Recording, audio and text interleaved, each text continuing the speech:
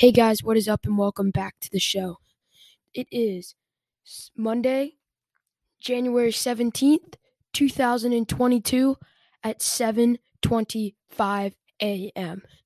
Now, many things are going on now. The Australian Open is underway, the NFL wildcard weekend. And so this episode doesn't necessarily have a specific path, but I'm just going to be talking. I'm going to talk some of the NFL games, two of the three of them were good. I don't know. Well, at least the first half of the Steelers-Chiefs game was good. We'll talk about Djokovic's visa. He was on the way home yesterday. We'll talk about some of the matches. There was quite a couple of upsets, but it also came from like for example, Kenin losing to Keys, but Keys ranking kind of dropping, but you know how good she still is, and she's kind of started to go back to her normal form, and that's just a terrible draw for Kenin, like a first round draw, especially as the 11 seed. And now I've heard she made it far, like Sophia Kenin 2021 Australian Open. Yeah, she only made it to second round. I don't know, somewhere. I no, just forget about that. But now she lost in the second round last year. Now she's out in the first round here. 7-6, 7-5. But that's just one of the many few. I don't know what I'm saying. Anyways, we're gonna talk a little bit NFL. Just chat some sports. And Australian Open. Just some updates maybe coming up in this episode. And am I really making an episode again within a week? When was the last episode? 6 days ago. No way. Anyways, enjoy the show. That was dumb.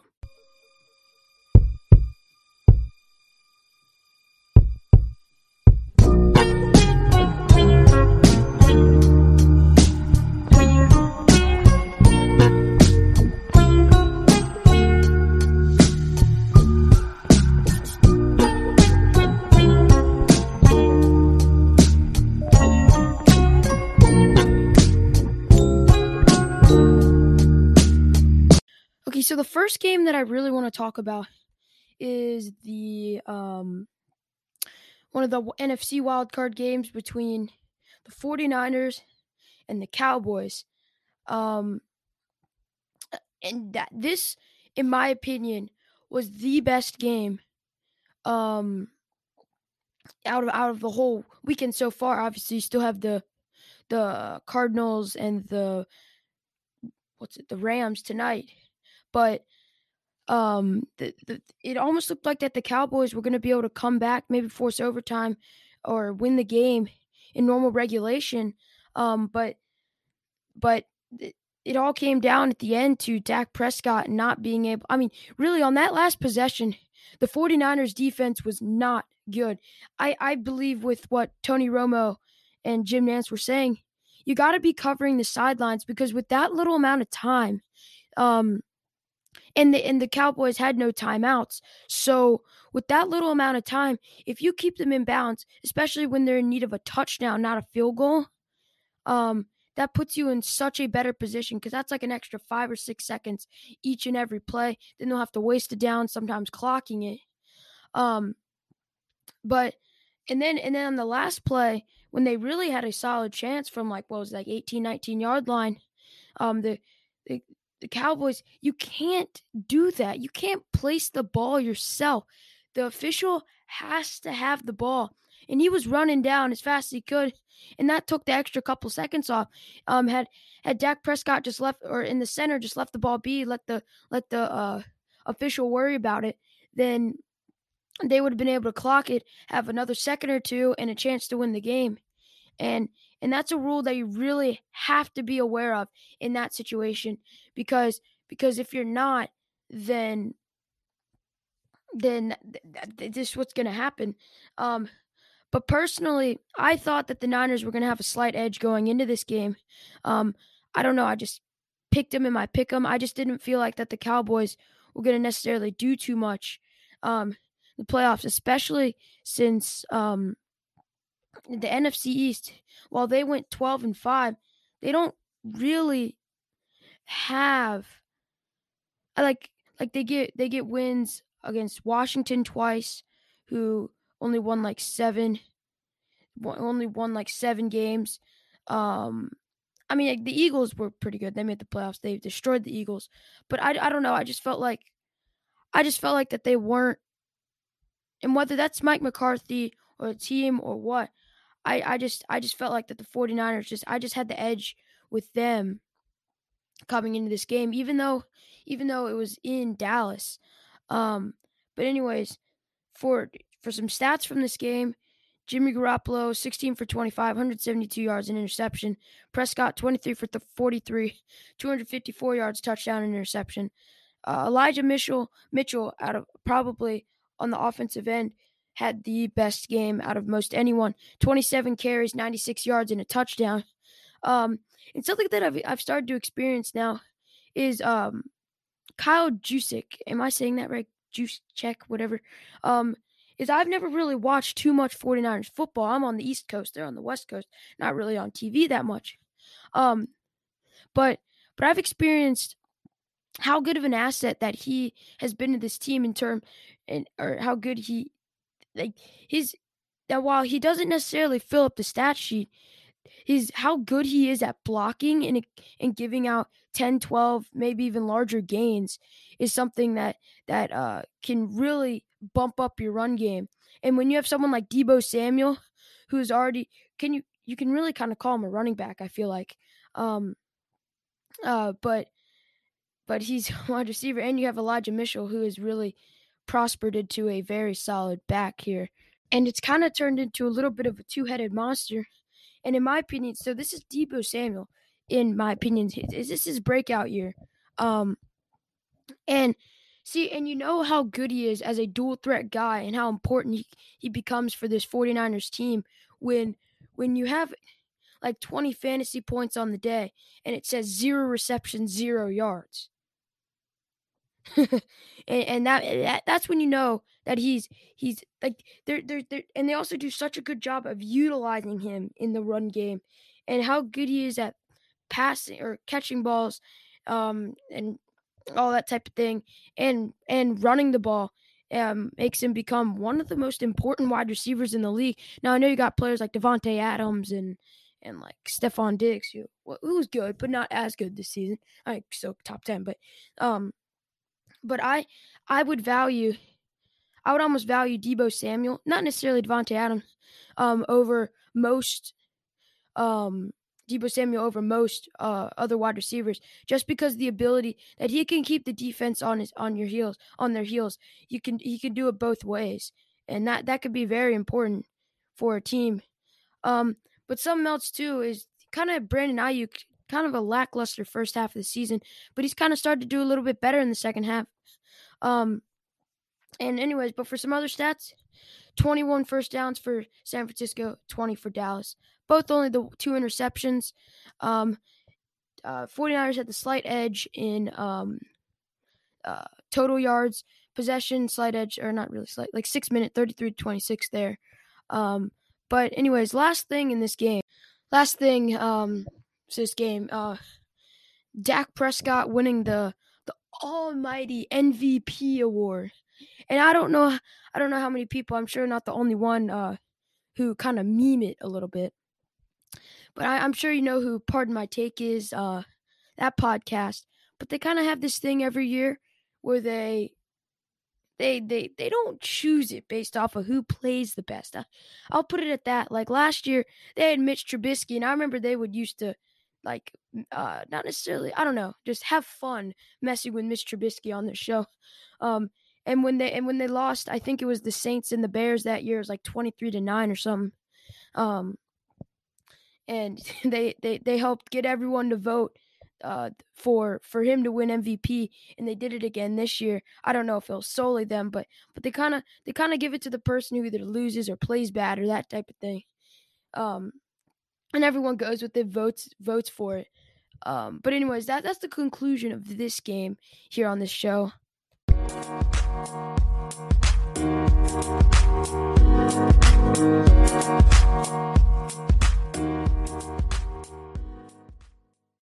So that was kind of the game that I wanted to talk about in kind of full detail. But Cincinnati is got their first playoff win in 31 years. Y'all know what Joe Burrow had to say about that? It was cool. I couldn't really expect any more or any less from him. But just that type of guy. I just found that kind of funny. And then over in the Buffalo game, Buffalo, I don't really know what to say about this one, considering it was a 30-point loss. Now I know in the second game under normal circumstances, I mean you got 40-mile-an-hour wind, snow coming down. Mac Jones only threw 3 passes that game, but then the second game, the Bills beat him by 12. So that means you kind of had to favor them a little bit here in the playoffs. And I don't know, man. I don't really know what to say. But it was a 30-point win for the Bills. And Bill Belichick, last thing, I mean, again, can't expect any less from him. Last thing he said before walking out of his press conference is, they played well, we didn't. They deserved a win. Which, in short, can really sum up their whole entire game. Josh Allen had 5 touchdowns, 308 yards of offense, only missed 4 passes. At one point, I'm pretty sure he had more touchdowns than incompletions. And it's not like one touch. Even if it was 1 touchdown and no incompletions, still, I think it was 5 touchdowns to 4. Yeah, he finished with the 5 touchdowns to 4 incompletion. And they were kind of just getting whatever they wanted in this game. And then for the Buccaneers and the Eagles, I kind of expected this. I expected the Bills-Patriots game to be pretty good. I expected this one to be the most, not necessarily super lopsided, but the most lopsided game out of all of them. And the Buccaneers are looking good on them trying to repeat for the playoffs. And now the Eagles kind of showed up in the fourth quarter a little bit, but it was 15 unanswered in the fourth quarter. But obviously, it's a little bit too late. They also gave up a little bit too many yards on. I mean, they still technically had a chance with 4 minutes left. But they had to get rid of all their timeouts. They got down to 2-minute warning. Buccaneers got another first down, and there's nothing else. Not enough time. They ran out of real estate. Really, they started to play better in the fourth quarter, but they also just, I don't know. They weren't playing necessarily playoff caliber football. Dallas Goedert had a drop or 2. Jalen Hurts had 2 interceptions. And it is the Buccaneers, I know, but the Buccaneers are not going to move on. So you have the Raiders falling to the Bengals by 7 points, 26-19. Buffalo destroying New England by 30. Buccaneers beating Philadelphia by 16. And I totally forgot the Pittsburgh Kansas City game, which was really kind of a slugfest throughout the first half or first quarter-ish. And the first score of the game was when TJ Watt got that touchdown, or there was a fumble forced. Who forced that? I forget who forced it. But so he picks up the ball, runs it back. It was popped out immediately. It wasn't even needed a review. And he scores a touchdown. They go up 7-0 first. And I'm pretty sure I might have seen a little bit of fishy business by a Chiefs fan in the crowd. May or may not have flipped his middle finger at TJ Watt. Totally classy. But it's playoff football. Emotions soar. But anyways, the Chiefs still end up coming out scoring 42-14 the rest of the game. And the offense, Ben Roethlisberger really didn't play that bad. There was just nothing really going for them throughout the whole entire game on the offensive end. So you got to give props to the Chiefs defense, and as they were able to stop the Steelers on the offensive end for the second time this year, and they're going to get the win. They move on as well.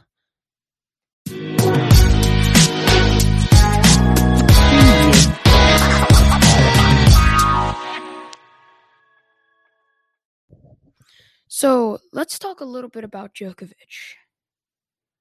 Djokovic was kicked out of Australia, and the first thing that I noticed is the funny thing is, hold on 1 second. The funny thing is his Emirates flight back to Dubai was the most tracked flight on Flight Tracker, which is now the first thing that I wanted to talk about. It's not in the sky anymore, probably not. But that was the first thing that I wanted to talk about. Which I don't know. I just thought that was pretty funny. But I think I got to give praise to Australia because they obviously looked over this well and a lot, and they looked at how is this gonna they put forward that the health and safety of the players, the fans, the officials, and all that is of utmost importance. And the rule is they got to get vaccinated. And if he didn't want to do that or comply with the rules, then they didn't necessarily want him there. Just because he's number one, they said that just because he's number one, he's not going to be treated any differently or any better than anyone else. And something else too is I've really appreciated. So you got Daniil Medvedev, and again, not necessarily with anything to do with the vaccine, but Daniil Medvedev, Andrei Rublev, and Stefanos Tsitsipas were previously unvaccinated, but they wanted to play. They thought of the safety of the people in Australia and the fact that they wanted to be able to play in this tournament. And they knew it was announced right after the U.S. Open. You must be vaccinated to be able to play, or you have to go through some sort of rigorous medical exemption.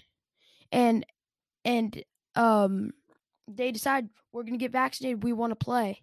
So they just followed the rules and got vaccinated. And again, not about the vaccine. It's about following the rules.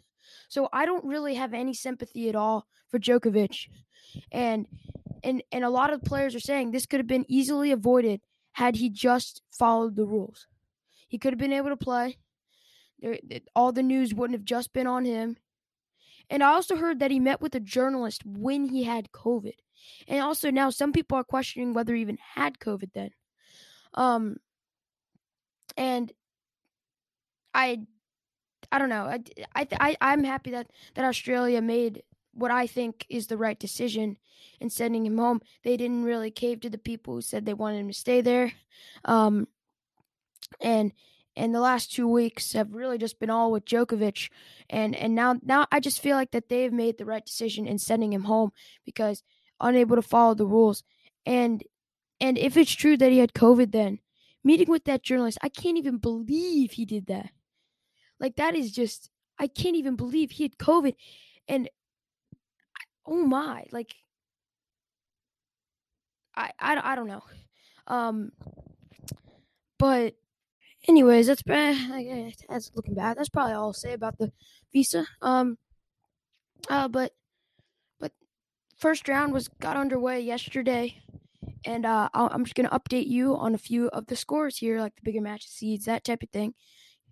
But one thing, I was watching. So I don't have ESPN Plus, so they kind of put on the matches that they want to put on. So I was watching Maria Sakkari play. I forget her first name. Hold on, maybe. Hold on. I'm gonna look this up. She was playing. Oh my God, look, Tatiana Maria.